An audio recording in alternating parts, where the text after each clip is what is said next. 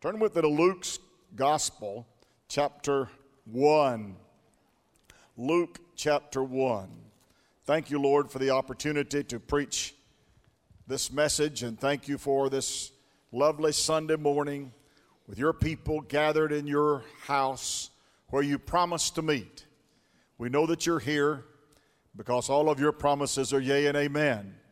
And we just pray that we'll get here today, that we'll meet you and have an encounter with you, that we will sense your presence, and we pray that your Spirit will speak to our hearts today through your word. We ask that in Jesus' name, amen and amen. Luke chapter 1, verse 67 breaks in on a story. The entire chapter is a beautiful narrative, but the story I want to focus upon is one that involves a man who has just got his ability to speak back.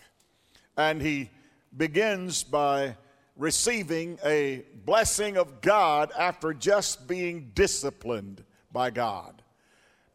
Anybody in this house know that God chastens those whom he loves? Has anybody walked with the Lord long enough to understand that God sends times of discipline for us to make us better? And the Bible said, whom he loves. He does it because he loves us, because left to ourselves, we just make a miserable mess of things. But God so loves us that he chastens us. And Zacharias had just been chastened by the Lord because of his unbelief and his doubt. Now, I believe if I had an angel standing talking to me, I don't believe I would have a whole lot of doubt if I could see a celestial being, a creation of God that was sent especially to me to say something to me. Well, I like to think I would believe what he tells me. But Zacharias didn't believe what Gabriel told him. He told him that he was going to have a son. That he said, no, my wife's old. He said, well, I'm telling you the truth. You're going to have a son. He said, no, you understand, I'm old too. He said, well, you're going to have a son. And he just balked at that. And Gabriel said, therefore, because of your unbelief and your doubt, said you will be unable to speak until the child is born. Wow. Now, we'll talk later a little bit about how far that went, because it went farther than just being able to speak. But he has just heard the news and just had the baby born. John the Baptist has been born, and there seems to be some controversy about what to name him. And all the ladies that were present at the birth of John the Baptist said, call his name Zacharias, name him after his daddy. And Zacharias, who was not yet able to talk, they looked at him as if to inquire. And the Bible said, and they made signs to him and signaled to him. And he said back to them, get me a slate to write on. And they brought him a slate to write on. And he wrote on, his name is John. Just that simple. And by that simple statement, he was reiterating, I have faith now to believe that what God says is true. And the Bible said, and immediately he received his ability to speak. Wow. Well, I don't know if he not only lost his ability to speak, but he also probably lost his ability to hear. Because the Bible said they had to make signs to him. Well, now you don't have to, you can still hear if you can't speak. But he couldn't hear nor speak because they were signing to him and signaling to him. So evidently he not only was dumb, he was also deaf. Deaf and dumb. Couldn't hear, couldn't speak. Wow. Because they had to signal to him to tell him what they were going to name the child. But brother, when he wrote it down, he got it right. Call his name John. Why call him John? Because that's what the angel said. And if I've learned anything through my discipline, I've learned to believe what the angel said. Isn't it strange that when we come out of a discipline, oftentimes we come out with a different attitude, don't we?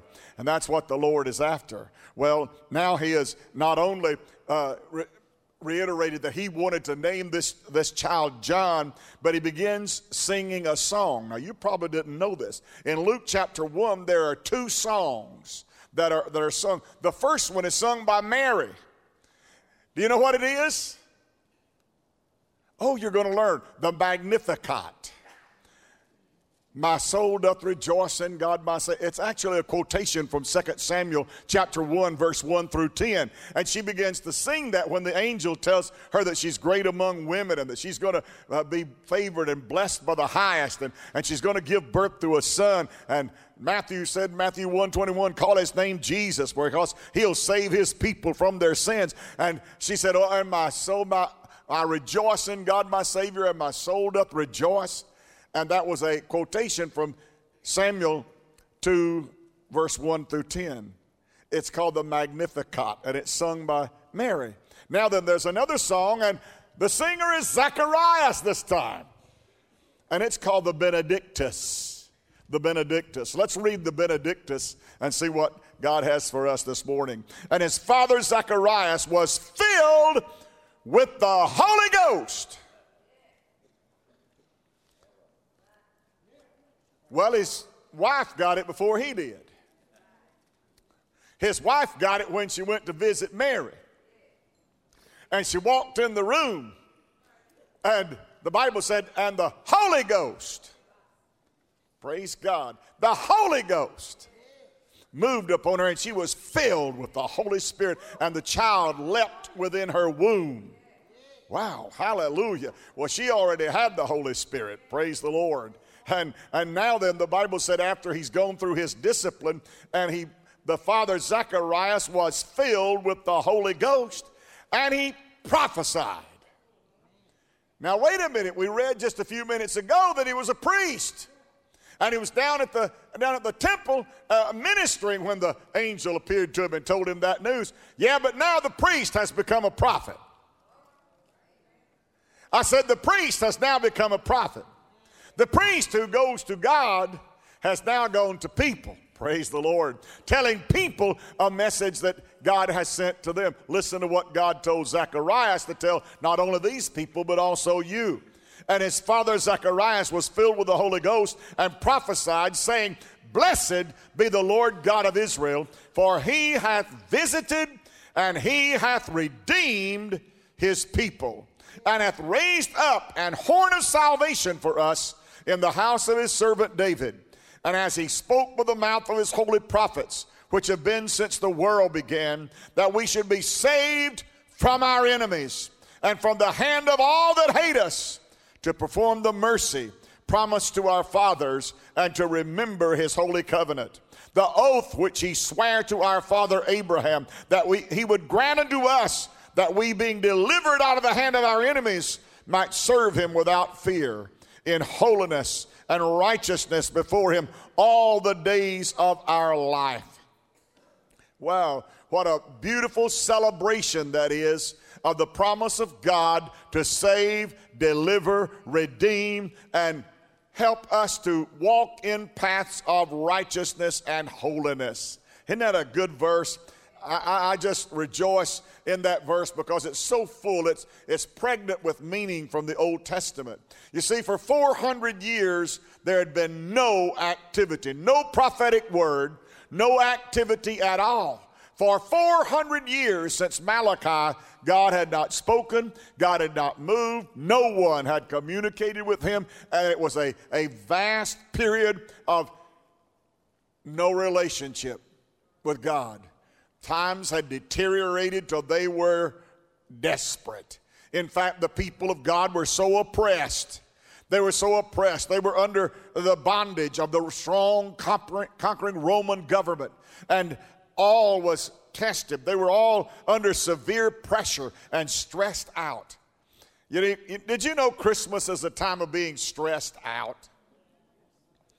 It really is. Hey, on a 1 to 10, let's just take a poll here. 1 to 10.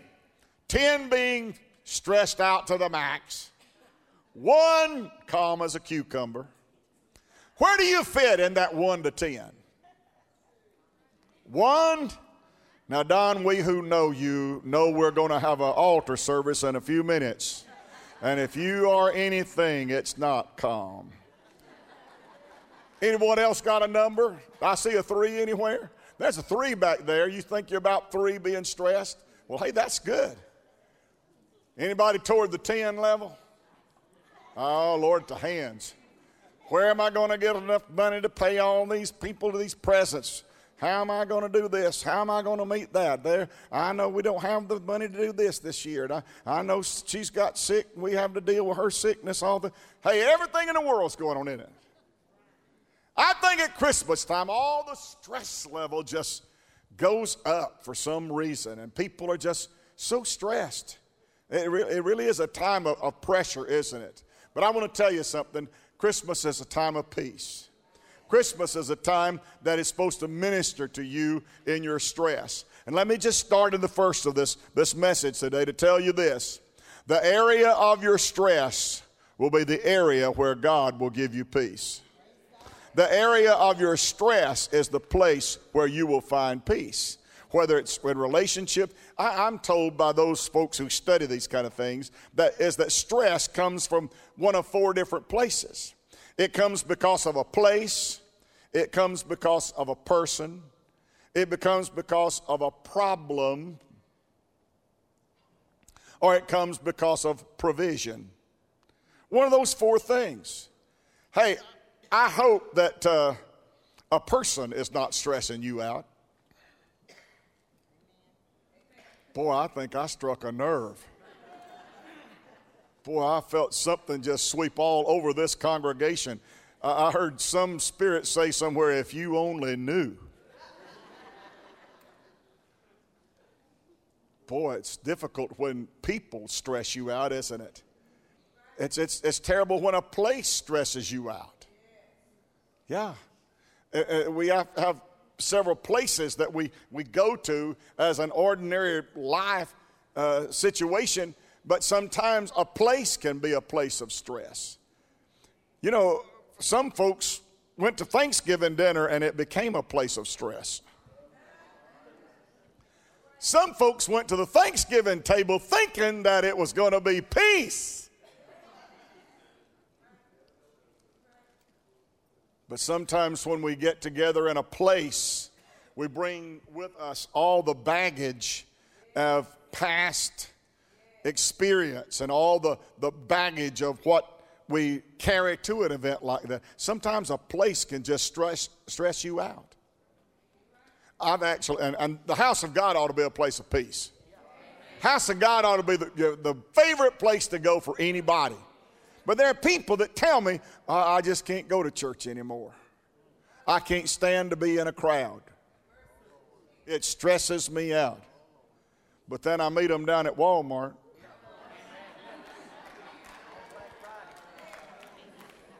With a buggy full, hollering at somebody, get out of my way, I was in line before you were.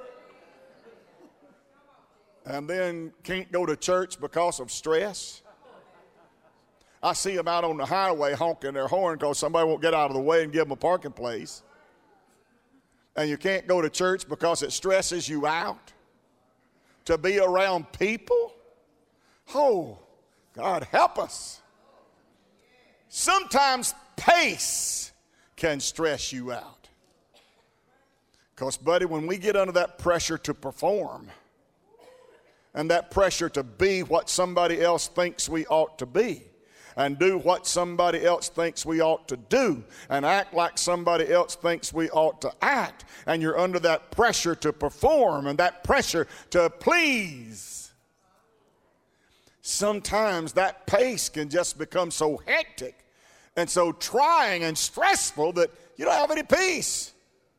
And sometimes you go through the whole deal of Christmas and you make it to New Year's. And you thought, if I can just get through Christmas. And suddenly you find out that dude that gave you so much stress in 2019 is waiting at the door to give you stress in 2020.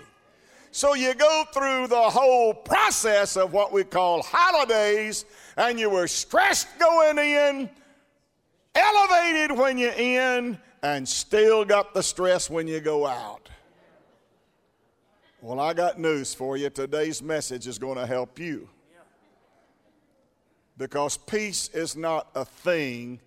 Peace is a person. Peace is a person. Isn't it interesting that Zacharias, as soon as he got out of his disciplined program, he was filled with the Holy Spirit? And let me tell you what the first thing, it's like this. The first thing that came out of his mouth when the Bible said, and Zacharias received and was filled with the Holy Spirit. His next word was praise. Blessed be the Lord. Blessed be God.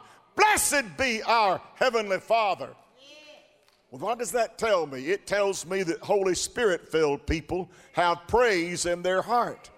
It tells me that the first thing Holy Spirit-filled people want to do is worship and praise God. That out of a tongue that hasn't spoken a word in 9 months, the first word out his mouth is praise the Lord. Blessed be God. Hallelujah. I want to tell you, the Bible says that praise is comely for the righteous. It's comely. It's good manners for Spirit-filled people to praise the Lord. In fact, Jesus said when he is come, he will testify of me. He will take the things that are mine and he will show them unto you. You know what that makes people want to do when you see Jesus and you feel Jesus and you experience Jesus? Who brings Jesus to me? The Holy Spirit brings Jesus to me. Hallelujah. You show me a person that is filled with the Spirit, and I'll show you a person that is head over heels in love with Jesus.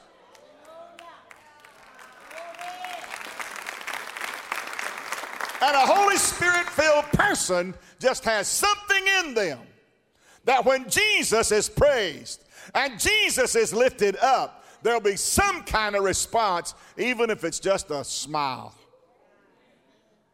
Because Jesus is God's expression of victory, joy, hope, and peace to every one of us. And that's what Christmas is about. Isn't it interesting that this whole Christmas story started with a man coming out from under a time of testing, and suddenly he receives the Holy Spirit, and now he begins to praise the Lord. First words out of his mouth is praise the Lord. He becomes a prophet, and as the Holy Spirit had filled Elizabeth in verse 41, he now fills this new father, Zechariah. His discipline of muteness did not mean the end of his spiritual ministry. God doesn't discipline you to make you quit. Some people respond to God's discipline in a bad way, a negative way. But the Bible tells us that a fool hates correction, and a fool despises the chastening rod of the Lord. The Bible said, despise not the chastening rod of the Lord. Why? It's for our good.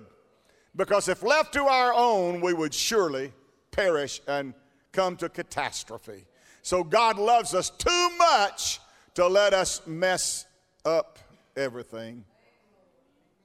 And therefore he sends times of discipline in our life. And it doesn't mean my ministry is over. It doesn't mean, well, I can't do anything for God. No, that means right the opposite. It means you're better equipped now, and you're better experienced now, and you're better qualified now than you were before to serve in the kingdom of God, since God loved you so much that he corrected you. Is there anybody in this house who has ever felt the chastening rod of the Lord? About maybe a fourth of us. Well, have I got a sermon to whip up for you so you'll know what the chastening rod, because the Bible said if anybody claims to be a Christian but has never experienced the chastening rod of the Lord, that child is an illegitimate child and not a son. So what is that saying, Pastor? That's saying that if you're a child of God, at some time or another, He has spanked your bottom.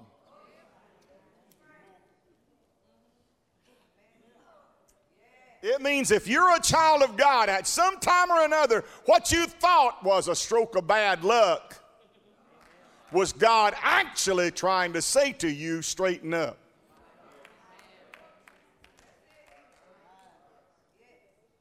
That time that you thought people was just being mean to you was actually God saying, you need to work on some things here. Those times that you thought, well, I should have got that raise myself. I should have got that promotion at work myself. And I deserve that more than she did. That might be God saying, well, you need to do better. Is this on? You see, sometimes we think that what we're going through is all devilish and hellish and that kind of thing, when oftentimes it's the gentle hand of God trying to say to you, you need to adjust your steps. You need to adjust your walk. Wow. Because if no one has ever experienced that, I'll just use the term and don't get offended. He said, he is a bastard and not a son, is what the Bible says. Wow. What does that mean? It means illegitimate child. Wow. I don't want to be illegitimate. I want to be legitimate. I don't want to be called a slang word. I want to be called a son. Then I need to admit that sometimes the Lord needs to work on me. That I am not perfect. That I am not arrived. That God still has some areas in my life that need to be corrected. There's something about human nature that doesn't like correction. Well, I quit going over there to that church because all in the world I ever felt when I left there was I needed to do something different. They make me feel bad over there at that church. Well, I'll tell you, if you've never felt bad after hearing a sermon, you might ought to check your birth certificate. Because whom the Lord loves, He corrects and He chastens. Because the Bible says when we get saved, Cindy quoted it to me the other day. She said, as newborn babes. You know, one of the great fallacies in Christian churches, especially those that are of the holiness tradition, we expect people to get up out of the altar just really ready to go to work for God, and they know all things, and they can leap tall buildings and faster than a speeding bullet. And most of the time we put them in leadership before we ever get the tears washed out of their eyes for getting saved. And that's as ridiculous as it can be, because the Bible calls them babes in Christ. Wouldn't it be silly to walk up to a child, a baby, a month old, and say, here's some cornbread? Well, I don't know what's wrong with that baby of mine. He won't eat cornbread. How old is he? He's a month old. Well, you need to test the sanity of the person that would try that. And to expect people to get up out of this altar mature and experienced and quoting verses and knowing all things, that's ridiculous. So then God patiently works with people and brings them along and develops them. You didn't get to be who you are today overnight. And unfortunately, you weren't born knowing what you know now. Boy, there's a great sermon right there. If I knew then what I know now. It's kind of like that sermon, if I knew you were coming. Somebody said, I'd have baked you a cake. Somebody said, I'd have stayed at home myself if I'd have known you were coming. Wow. God loves people enough that He will not leave them. And He loved Israel so much that he would not leave them in that state that they were in. 400 years with no word. 400 years with no visitation. 400 years with no inspiration. 400 years of nothing, just passivity. Well, God looked at that situation, and the first words out of that freshly filled, spirit-filled man is praise. And he gave two words, eulogitos and megalene, in verse 46, are both used to translate praise. And it literally says, tell out the greatness of the Lord. Tell out the greatness of the Lord. Wouldn't it be something if everybody in this house would tell out the greatness of the Lord? That word megaleoton literally means greatness. And logos means word, tell out. It literally means for us to tell out the greatness of God. That's what praise is. Praise means to tell out the greatness of God. Well, I want to tell you, if God is not great in your life, it's hard to tell it out. There first has to exist an opinion that God is great, that God is good, and that God is magnanimous. And that doesn't mean big, it means kind. Wow, that God is so merciful, and he tells out the greatness of the Lord. And then there's another word he uses for redeemed. He not only is great, but he has redeemed. He has come, he has visited with us, and he has redeemed us. Episkestomai, it literally means visit, to show concern. Sadly, Israel did not realize when God visited. God came to visit, and they ignored him. Now, Brother Ford, if I came over to visit with you and Sister Lorraine, and I walked in and just stood there and said, well, good to see you, Brother Jerry. Offered me no seat. Just stand there and stare at me. And literally says, well, we're going in here to the table to eat. If you'll just stand there, we'll be back in a minute.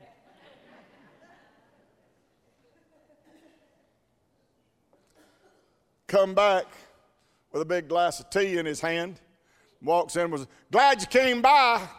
And opened the door and stand by it. You'd eventually get the message, they don't want you here. God came to visit Israel. He hath visited us. He hath visited us because he has redeemed us. He has redeemed us by delivering us from our enemies. And he's come now to visit with us and to tabernacle with us and to be one of us. And we said, get out of our house. Israel rejected him. The Bible said he came unto his own, and his own received him not. Jesus said, I come in my Father's name, and you won't receive me. You won't let me eat with you. You won't even be charitable to me when I come to your house. You won't wash my feet. You won't anoint my head with oil when I come to visit you in your house. I came to one of your leaders' houses, and he offered me nothing. Didn't do the common courtesy of washing my feet, and a harlot walked in off the street and washed my feet with the tears out of her eyes and dried them with her head. A woman that you call an adulteress, a woman that you call a harlot, a woman that you call a sinner, she received me and ministered to me, but you, O house of Israel, did not receive me. I visited, but sadly, Israel did not receive him. It was Christmas. Jesus came, but no one wanted Christmas. And no one wanted Jesus. You see, in verse 69, the Bible talks about him being a horn. A horn. Boy, that's a powerful word for him to use. Listen to what he says. A horn. We know about a horn of salvation. We know about the horn that is on the altar. We know about the horn of God's bounty and God's plenty. What does he mean when he says that this promise, this Jesus who is going to be born in Bethlehem's manger, that this Jesus will be a horn of salvation? A horn is a common metaphor in Scripture for power. Power. Power. In other words, this one who is to be born is going to be a powerful, powerful gift of God, and he is going to do mighty things. He's going to be a Jesus, a Savior of power. This powerful Christ will speak to the wind and waves, and they'll obey him. This powerful Christ will speak to lepers, and they will be cleansed.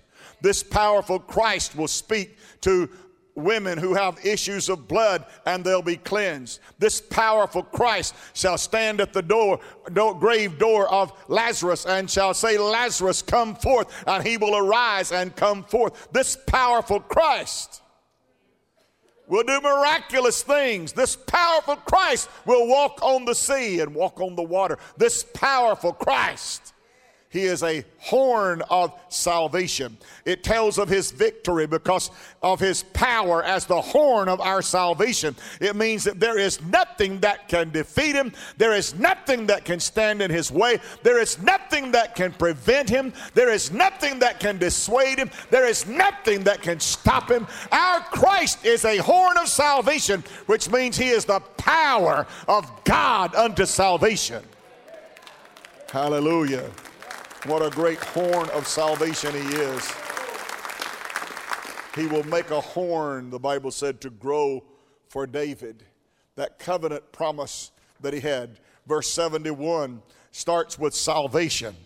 It links this verse to verse 70 to imply that Jesus will be that power of God unto salvation. Saved from our enemies. The three steps that he talks about in that verse, 74 and 75, he talks about mercy, he talks about faith, and he talks about love. Love and faith. And he says that opportunity to serve God will be without fear. Without fear. Without fear. Because Jesus has come, he's taken fear out of the picture.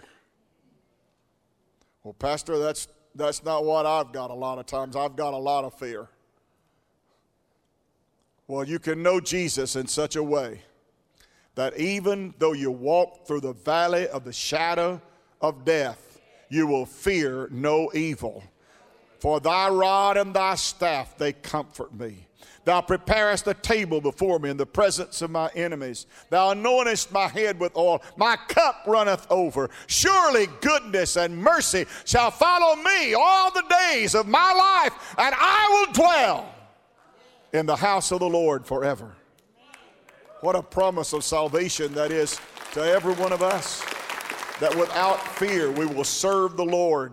Verse 78, 79, it talks about the rising sun, that this Son of God will be as the rising sun. It has a dynamic quality that fits with the words of the song, Come and Visit with Us. In this verse, there's a quotation from Isaiah chapter 60. It says, Arise and shine, for thy light is come. Arise and shine, for thy light is come, and the glory of the Lord is arisen upon thee. For behold, the darkness shall cover the earth, and gross darkness the people. But the Lord shall rise upon thee, and his glory shall be seen upon thee. And the Gentiles shall come to thy light, and kings will come to the brightness of thy rising. The hope of his rising in our heart carries forth the imagery of a life-giving light that offers hope and peace to people who are in darkness, outside the remnant of God's people. God's promise of peace. And everyone in this house, you've got a promise from God that peace is yours. Jesus said, My peace I leave with you. the peace that Jesus had. A peace that can stand when soldiers are coming to arrest you and coming to carry you away. A peace that can sit in a courtroom of Pilate and remain calm while they slapped his face and they pulled and plucked his beard from his face. A peace that when you're hanging upon a cross, you can say, it is finished. A peace that is beyond all understanding. A peace that is unspeakable, that's full of glory. A peace that will hold you steadfast in the time of peril and the time of great temptation. That peace of God, that peace that rules in your heart, that peace that God gives to those people who are justified. Romans 5:1, therefore being justified by faith, we have peace with God through our Lord Jesus Christ. Peace is not a thing, peace is a person.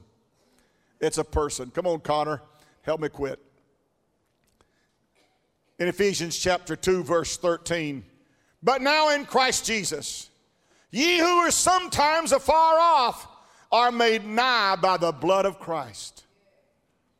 Verse 14, for he is our peace. He is peace. Are you seeing that up there? Well, why aren't you shouting? He is our peace. Peace is not a thing. Peace is a person. He himself is our peace. How did he become our peace? Because he broke down. He made two groups, one, us and God, who were enemies and estranged, alienated. He made us one, and he's destroyed the barrier, the wall that was between us and God. Jesus tore it down. I said the wall that existed between us and God, Jesus tore it down, having abolished the enmity thereby. He got that dividing wall of hostility torn down. What does Christmas mean, Pastor? It means that I have access. It means that there is a God who is willing to welcome me home. Christmas means there is a God who loved the world that he gave his son. Christmas means that God wants us to have peace and not be stressed out. You see, those things I told you from which stress comes, those things at Christmas time and holiday season just seems to ramp up. Just ramp up. In Isaiah 6, the Bible said, but God is going to send you a wonderful counselor, a mighty God, an everlasting Father, and a Prince of. The Prince of your peace is not the Prince of your preference. I'm going to say that again. The Prince of your peace is not the Prince of your preference. Because the one thing that's keeping you from having peace is your preference. And your preference is your expectation. I won't have peace until my expectations are met. Let me tell you what peace looks like for me. I'll have peace when she's dead. I'll have peace when he's gone. I'll have peace when this and that and the other. No, you won't. No, you won't. Oh, yes, I will. If I didn't have to put up with what I put up with, I'd have some peace, brother.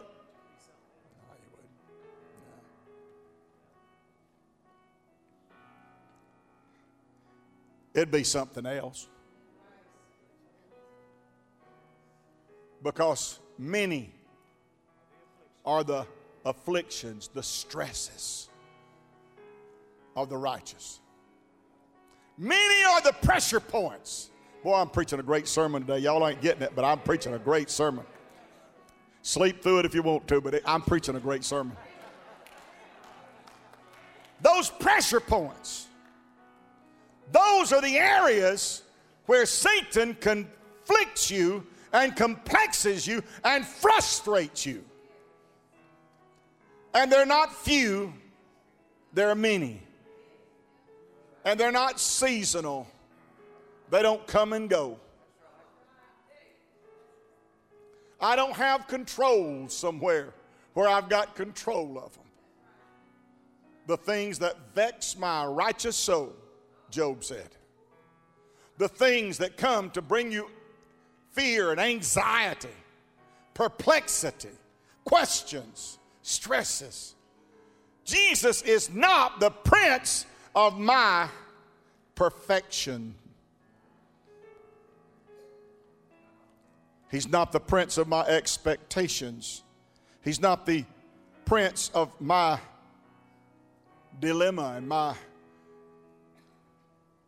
opinion about how my matter should be handled. Sometimes we walk into God's courtroom and into His presence and we get our list out, and it's kind of like to-do list. God, here's what I want you to do in such and such. And after you've got through with that, I want you to do this and do that and do the other. Nod your little Presbyterian head at me and say, amen. That's right. That's right. Because whatever will be, will be. Well, I want to tell you this, that God is not absent when those times come.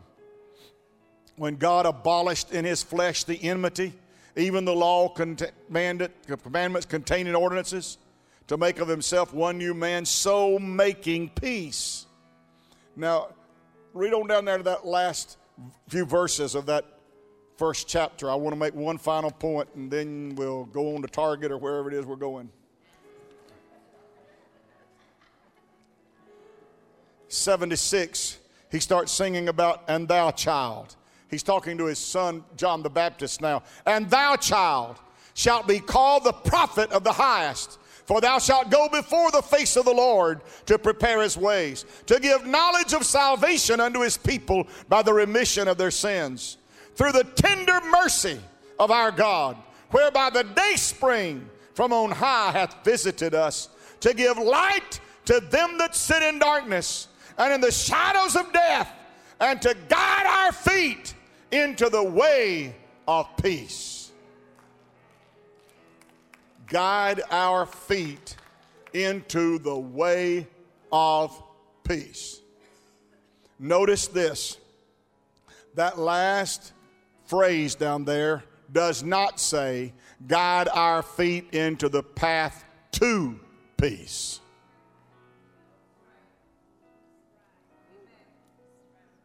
I'm not on my way to peace because I've already got peace. Because I'm traveling in a path that is called the path of peace. It's also called a path of faith. It's also called a path of joy. It's also called a path of righteousness. It's called a path of glory. It's called a path of righteousness. David said, lead me in the path of righteousness for thy name's sake. We're not on a path to peace. We're in a path of peace.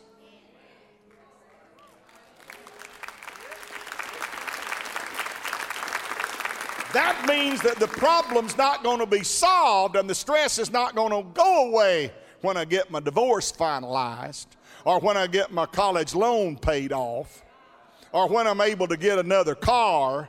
He's not saying you're not on a path to peace. Y'all not getting this. You'd shout if you got it. Because right now, God is saying you're on a path of peace. In other words, it's your peace right here, right in the middle of what you're going through right now. It's not peace that you're going to have someday. You've got it right now, right in the middle of whatever you're going through.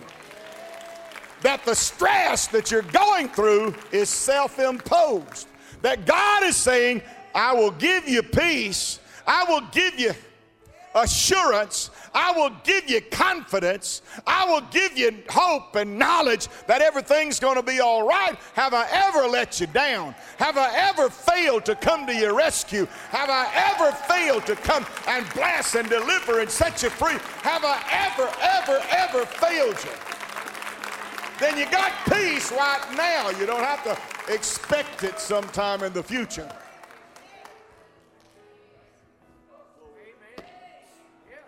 You see, to be on a path to peace, you're always going to be tore up until you get there.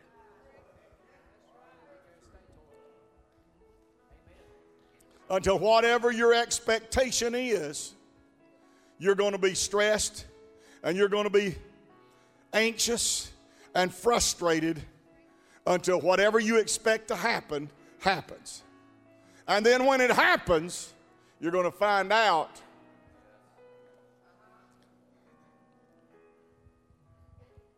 because like I said, that dude that's giving you so much stress right now,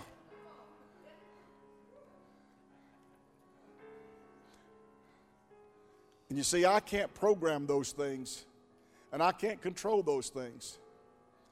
But you know, one thing that peace gives you is that when people have treated you mean, when people have said all manner of evil against you, which Jesus said would happen,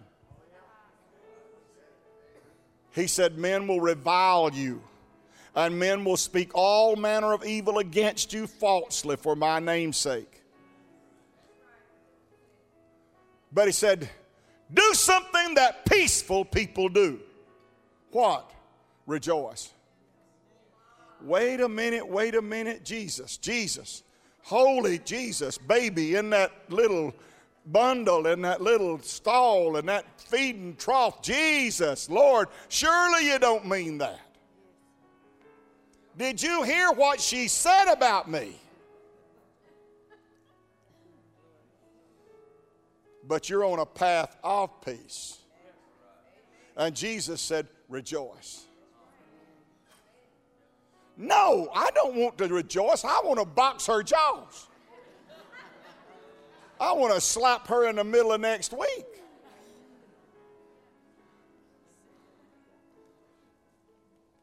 The devil rejoices when you leave the path of peace. He says, be peaceable with all men. The Bible said, follow after peace. Pursue after peace. Everybody in this house ought to testify and say, I'm a peace-loving person. Like I say, we're going to have an altar service right here in a minute. Peace. Lord, it seems like it's like the Bible said, Jesus said in the last days, gentlemen would cry, peace, peace, but there is no peace. In fact, Jesus said that there would be a guy that would come in, and he's going to ride a white horse just like Jesus. And he's going to say, Jesus was an imposter, but I'm the real thing. And the Bible said he would come in. You know what his policy is? Peace. Peace. You folks are all so tore up, I've got an answer to your tear up.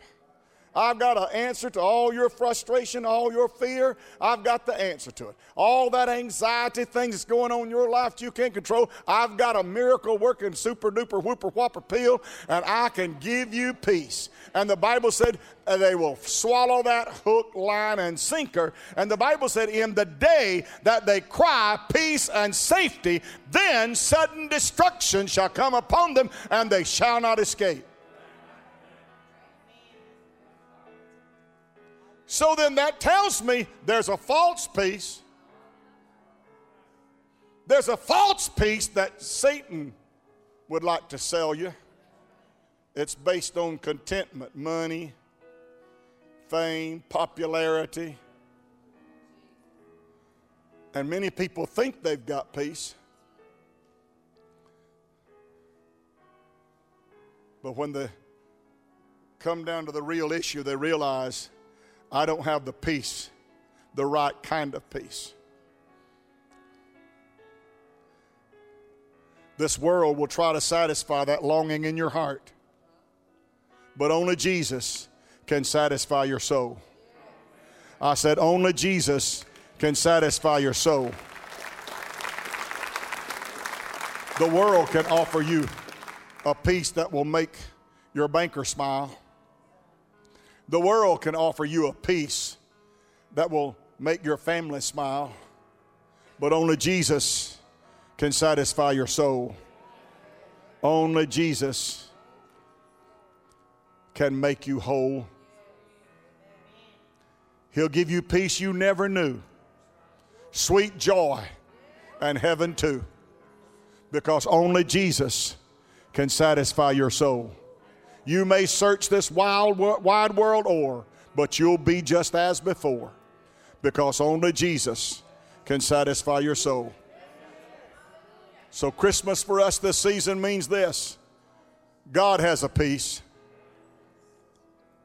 He has a walk, and it's called the path of peace.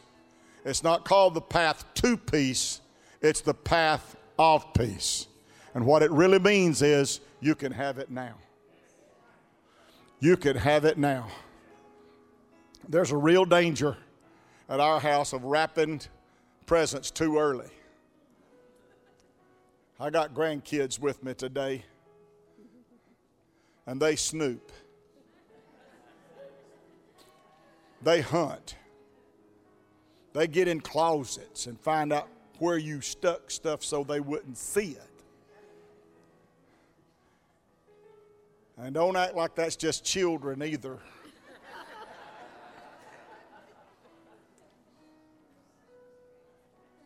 So anxious to get that gift. Gotta know.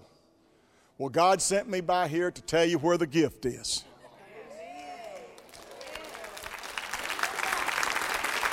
Tell you where the gift is. It's not tucked away in a closet somewhere. It's right there with you. It's called the Holy Spirit. And it's called the presence of God. And it's a peace that God can give you. That no matter what news comes to your door, there's a peace that you have in knowing in whom you have believed. And that He's able. I said He's able. I said He is able. And that gives you peace. That gives you peace. Not some expected something. Not some date that I've set when I'm going to have peace. That's ridiculous. That's ridiculous. Because that might happen and it might not. Probably won't. But if I've got peace right now before I get to that point, then I'm on the path of peace, not a path to peace. I got it now. Touch somebody and say, I got it now. Woo! So I don't have to wait till Christmas morning to open it up. And I don't have to be surprised by it being something I don't need.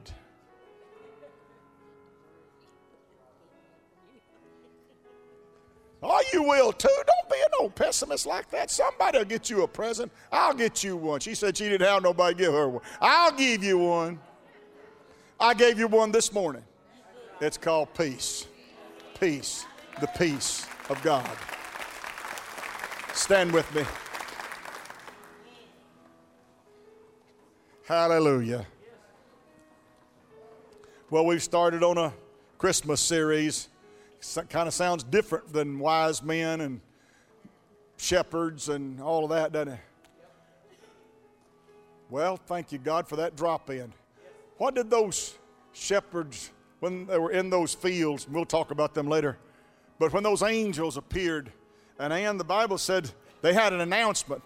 That angel said, behold, I bring you good tidings of great. What kind of joy? What was that word I told you meant? Great, great, great, great joy.